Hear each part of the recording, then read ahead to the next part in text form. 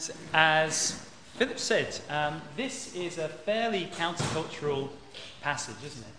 I did wonder, actually, when I was invited to come here and to speak on this particular passage, whether you'd all got around to try and work out what would be the trickiest, most countercultural, most challenging passage. But I'm told it's part of a series, so I will forgive you, and I'll take you on your word with that one. But in all seriousness, I think it's really important that as a church we do wrestle with these passages. It would be very easy, wouldn't it, just to jump around the scriptures, picking the bits which we like the sound of, the bits which sound nice to our ears and to the ears of people who live around the church. But it's really important that we hear everything that God has said to us in the Bible, isn't it? And actually, as we come to look at this passage this morning, I think it's exactly what we need to hear as a church. I don't just mean here at Calvary, but as a church nationally. It's really important that we hear passages like this. So as we dive in, we're going to begin where we left off with the kids, looking at verse 16. It was great to hear the whole of the chapter read. That will really stand us in good stead as we look at it this morning. But we're going to begin at verse 16. And it starts with this incredible confidence in the gospel. Just look with me there if you have a Bible open in front of you.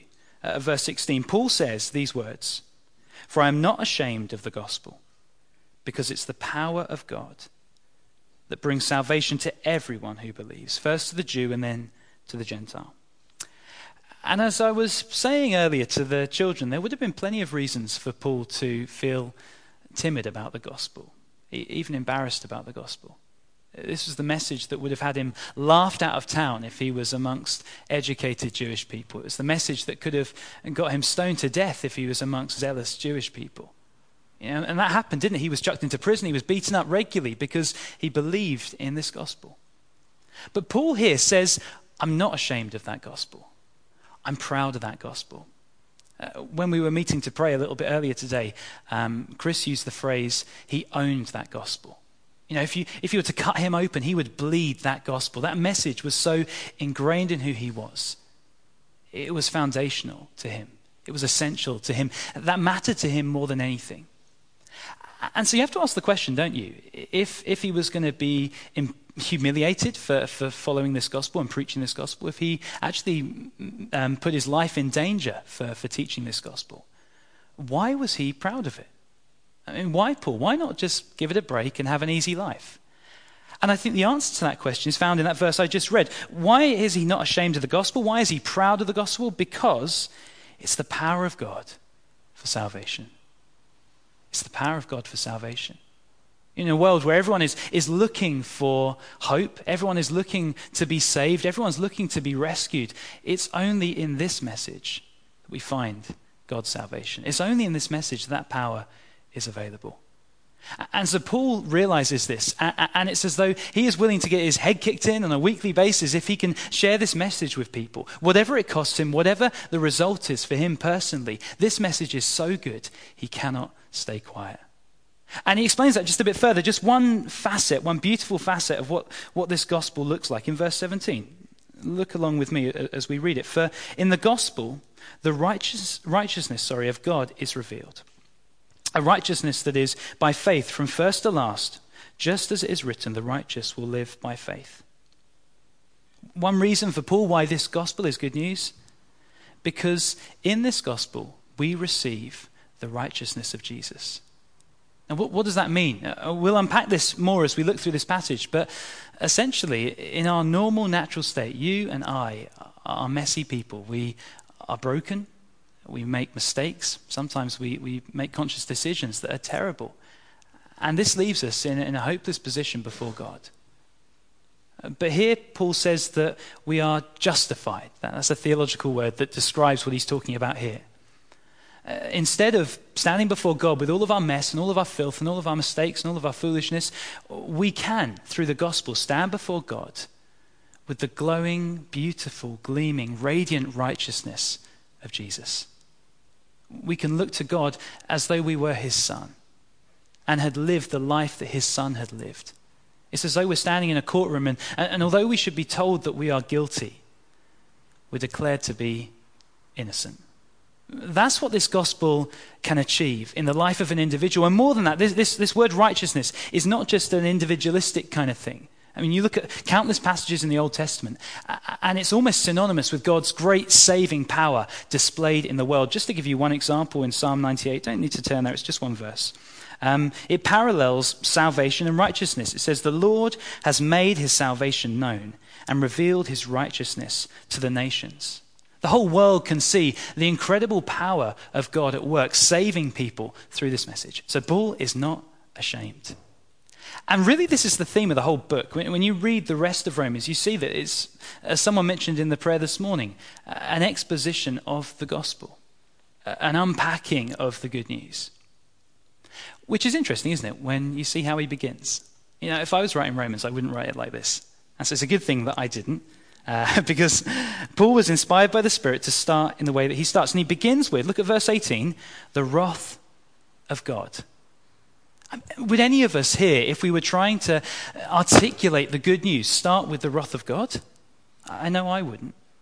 But Paul starts there because I think he understands better than most of us in this room would that it's in the contrast that the gospel is most gloriously seen.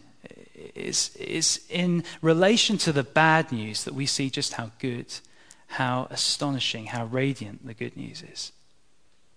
And so Paul begins there, in the darkness, so that as the light pierces it, we realize just how wonderful it is.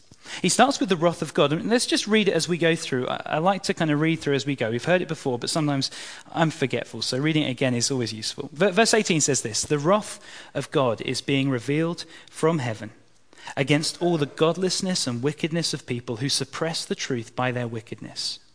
Since what may be known about God is plain to them, because God has made it plain to them. For since the creation of the world, God's invisible qualities, his eternal power and divine nature, have been clearly seen, being understood from what has been made, so that people are without excuse."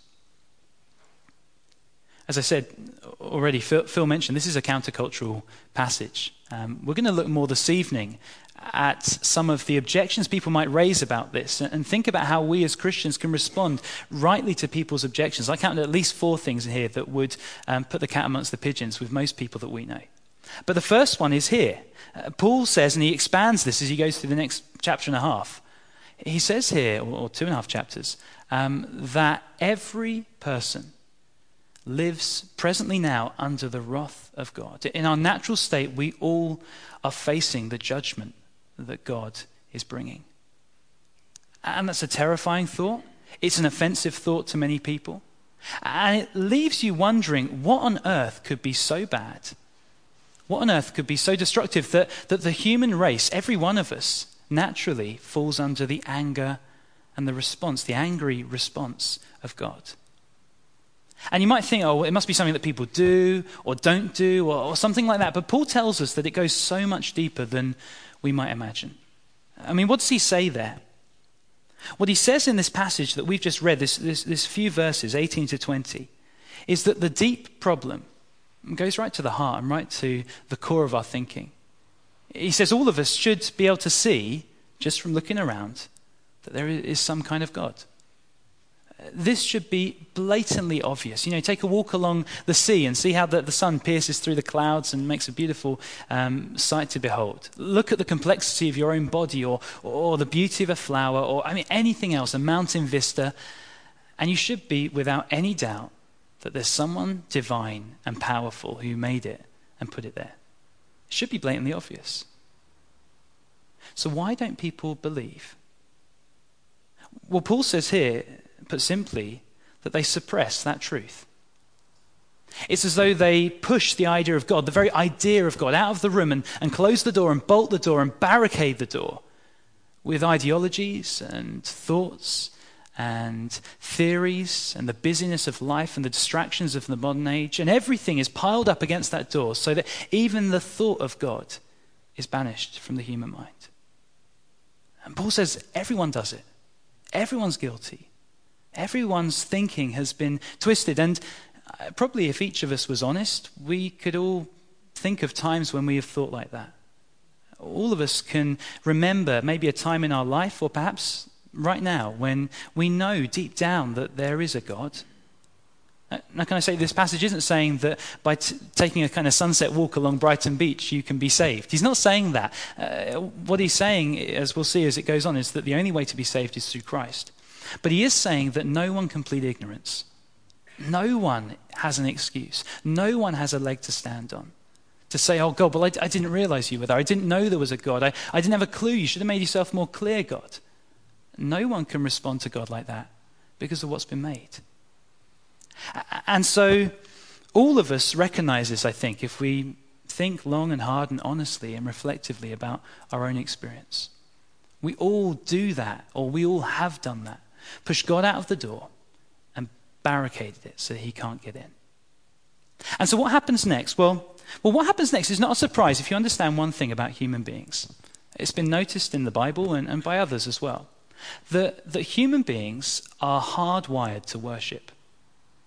Human beings cannot not worship. And so look at what we have here in verse 21. What happens next when God is pushed out of the picture, when the Creator is removed from the equation? It says here in verse 21, "For although they knew God, they neither glorified him as God, nor gave thanks to him, but their thinking became futile, and their foolish hearts were darkened. Although they claimed to be wise, they became fools, and exchanged the glory of of the immortal God, for images made to look like mortal human beings, and birds, and animals, and reptiles." You see, this hardwired, built into us, we can't do anything other than it, addiction to worship is noticed by a lot of people. You'll see it all the way through the Bible. You see how people worship in all kinds of different ways in the Bible, some good, some bad. But the person I want to quote here is an interesting source. I don't normally go to people like this for theological reflection, but he's an atheist postmodern novelist, a man called David Foster Wallace. Any of you read David Foster Wallace? He was popular probably in the late 90s, early 2000s. He's an American novelist. And when he was addressing some students at a university graduation in America, he said these words that certainly upset some of his friends. He says, "Because here's something else that's weird and true." Sorry, let me get it here. Here's something else that's weird but true. In the day-to-day trenches of adult life, there is actually no such thing as atheism. There is no such thing as not worshipping. Everybody worships. The only choice we get is what to worship. He was making a really important point here. And remember, this guy's an atheist, but I think he understands what it is to be an atheist probably better than a lot of people do. And he says everybody worships. The only thing you can choose is what you worship and what you don't worship. And so with the scenario that Paul has described here, where God has been pushed out of the picture, where he's in the next room, barricaded in there, in our thinking, as it were, what is left to do? If we're going to worship, then all that is left to worship is what has been created. If the Creator has been ejected from the picture, all that is left is the creation. Or as Paul puts it here, if the immortal is in the other room, all that is left is the mortal. If God is out of the picture, then all we're left with is, well, what does Paul say? Images of human beings and birds and animals and reptiles. And that makes you think, doesn't it, of all kinds of sort of primitive religions. If you were to zip up to London and take a tour around the British Museum, you'd see statues from religious ceremonies with bulls and cats and things like that, and people would bow down and worship them. And I think we have a tendency, particularly in places like sophisticated, liberal, enlightened, educated Brighton, to think that we've gone past this, that that's what they used to do centuries ago. But we're a little bit more sophisticated here than perhaps they are. You know, I think actually we're all just the same, except maybe we're a little bit less self-aware than others have been in the past. You see, how many people, maybe you'd include yourself in this, worship mammon or money, live their lives around the acquisition of more money, the increasing of your bank balance? How many people will sacrifice everything at the altar of work and career progression? Family, leisure, health, everything will go as you give everything to your work. How many people will worship their family or a luxury home or holidays to Disneyland or whatever it might be? You know, created things which we worship in place of the Creator. I think we're all just the same, This is just a modern, updated 21st century way of bowing down to a statue of a cat and singing songs and giving sacrifices. We all worship created things rather than the Creator. But you might respond to this. Maybe as a 21st century person, you recognize this as you, but maybe you'd say, well, hold on a second. Why does God care? I mean, why does it even matter? You worship God in this building on a Sunday. I worship money, or I really care about my career, about my family. Who cares? Why should it matter? And the answer to this question, I think, there's lots of things I want to say to that. Actually, we'll look at it a bit more this evening as we engage with some of these questions. But one of the things I would want to say is that God's call on a person's life to worship him isn't just egocentric. It is compassionate. Actually, God calls us to worship because the very best thing we could do in life, the very best way we could spend our life and pour out our life is in adoration and worship and service of him. Interestingly, I want to take us back to the author that we just heard from, David Foster Wallace. He goes on after this quote. It's a bit longer, so I couldn't squeeze it on the screen without it being size 3 font or something. So I'm going to read it to you. And just hear what he says here. Remember, this guy is an atheist.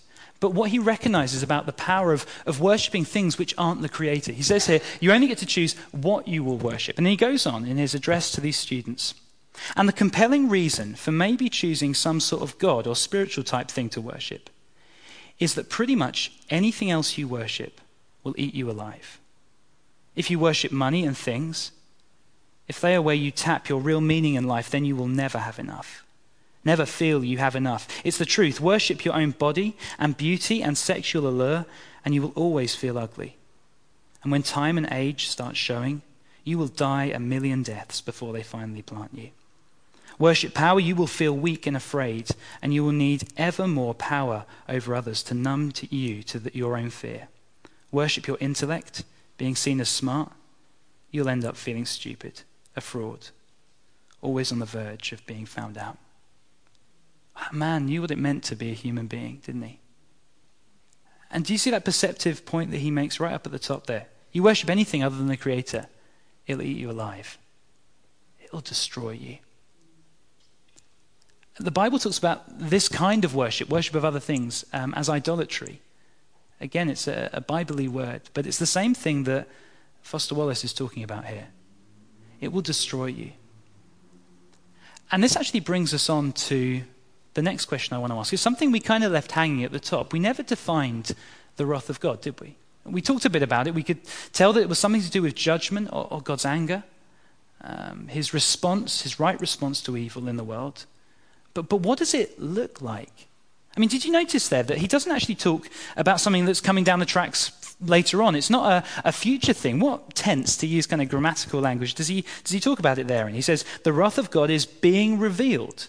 It's happening now. It's present. In what way is God's anger, his right response to evil, happening now? Well, that question is answered as we carry on. And bear in mind, you've read this already, the really controversial fireworks, cat amongst the pigeon stuff is coming, so brace yourselves. But verse 24, he says this. Therefore, God gave them over. Just stop there for a second. God gave them over.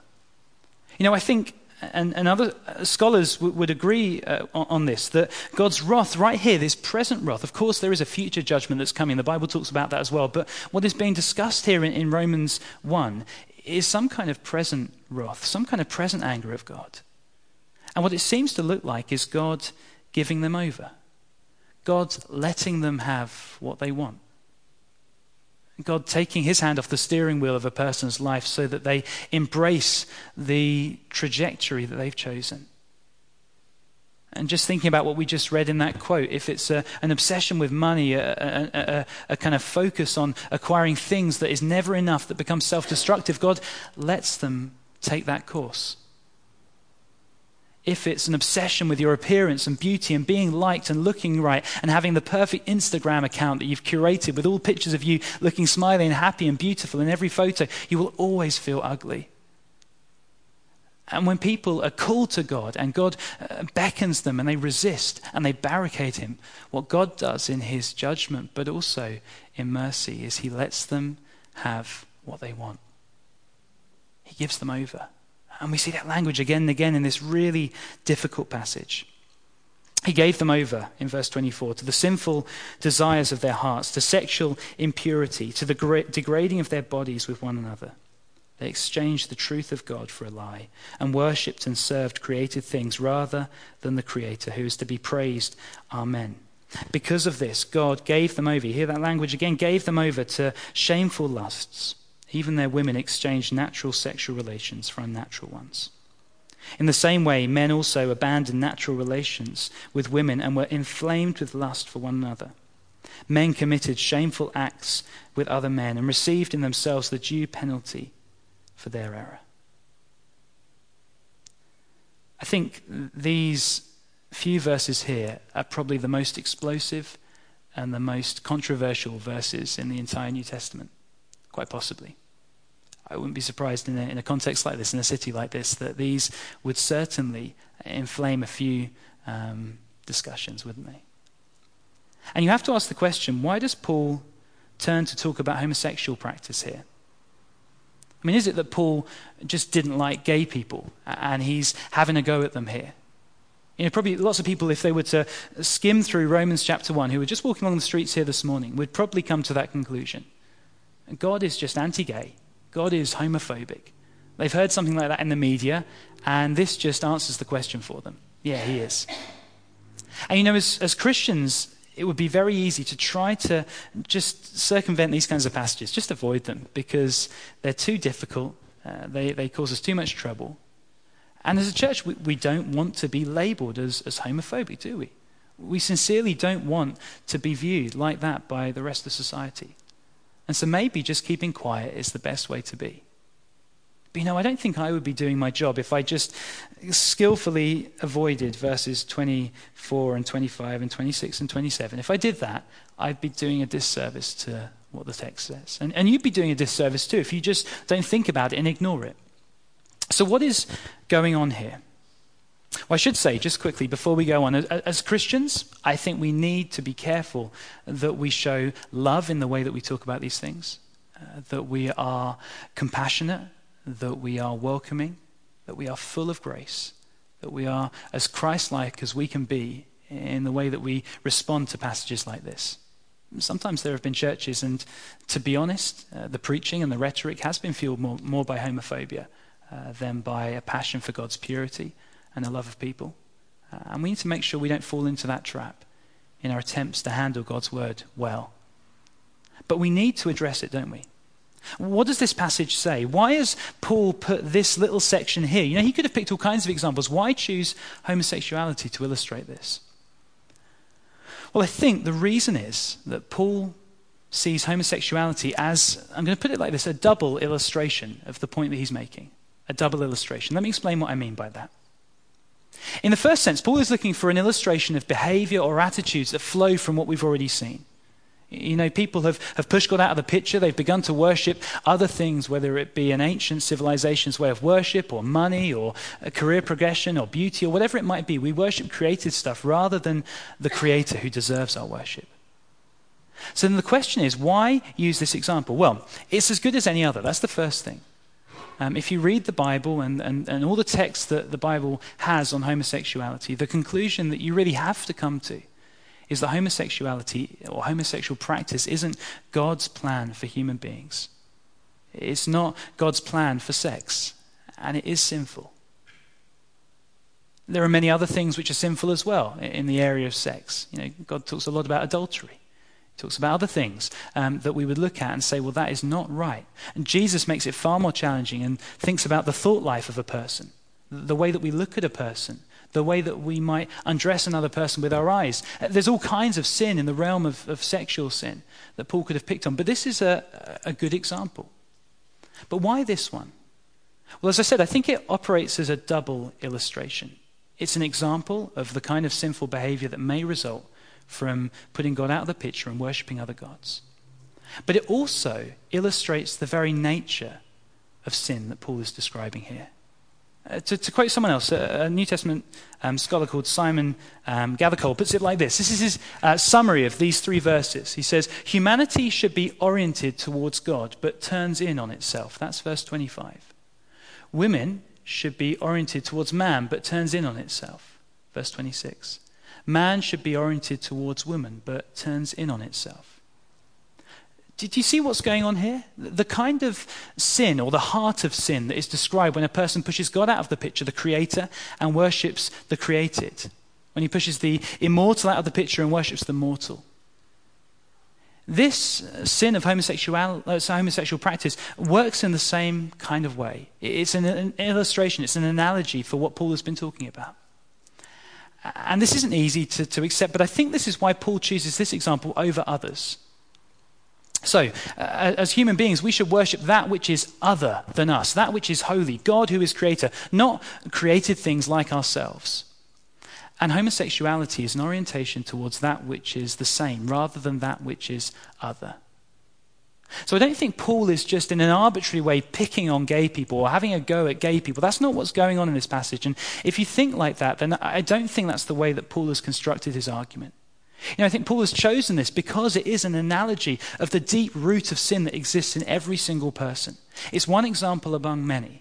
And actually, rather ironically, when there have been sermons that have been preached where preachers have stood up and used this as an opportunity to shout and abuse and be angry and have a go at gay people, whilst at the same time bolstering their own sense of self-righteousness, they've fallen into the very trap that Paul is trying to avoid here in this passage.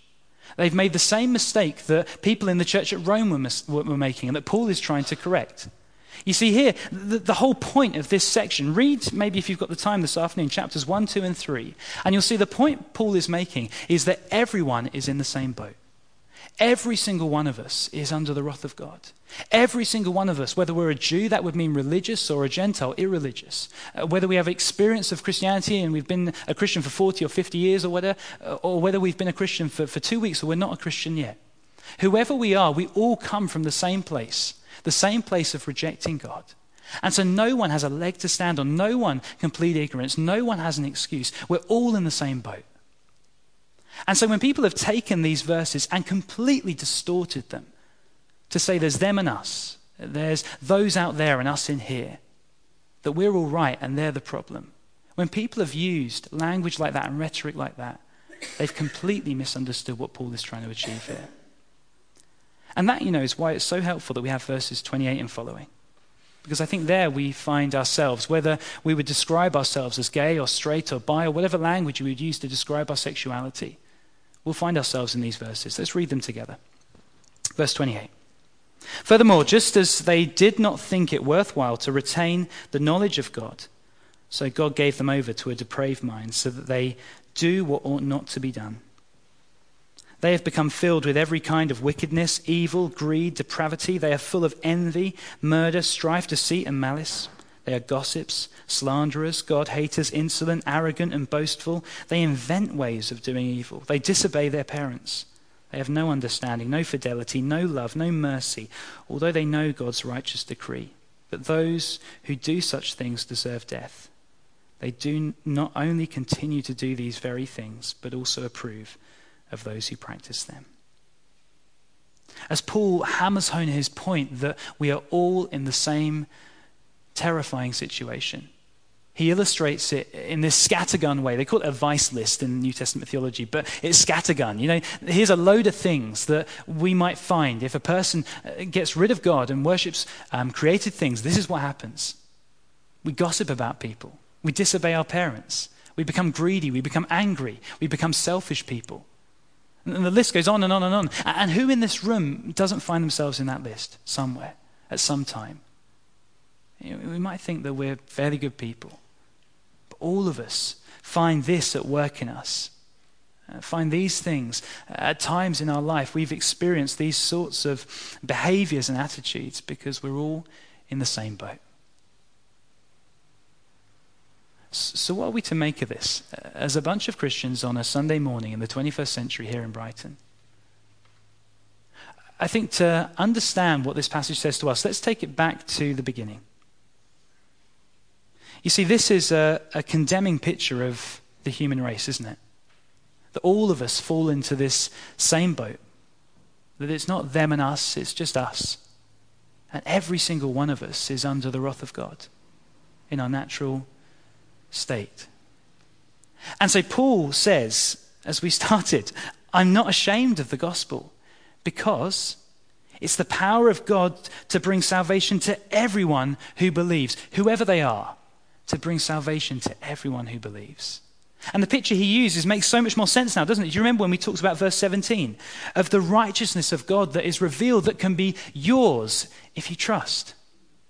That can be yours instead of what has just been described in the rest of chapter 1. If the situation was your mind has become depraved, you've pushed God out of your life, you've spent your whole time and all your energy and thought and everything you have worshipping and serving created things, and the result is just the floodgates have opened up to behaviors and attitudes and things that you don't like and you don't want to be and you know that you shouldn't be.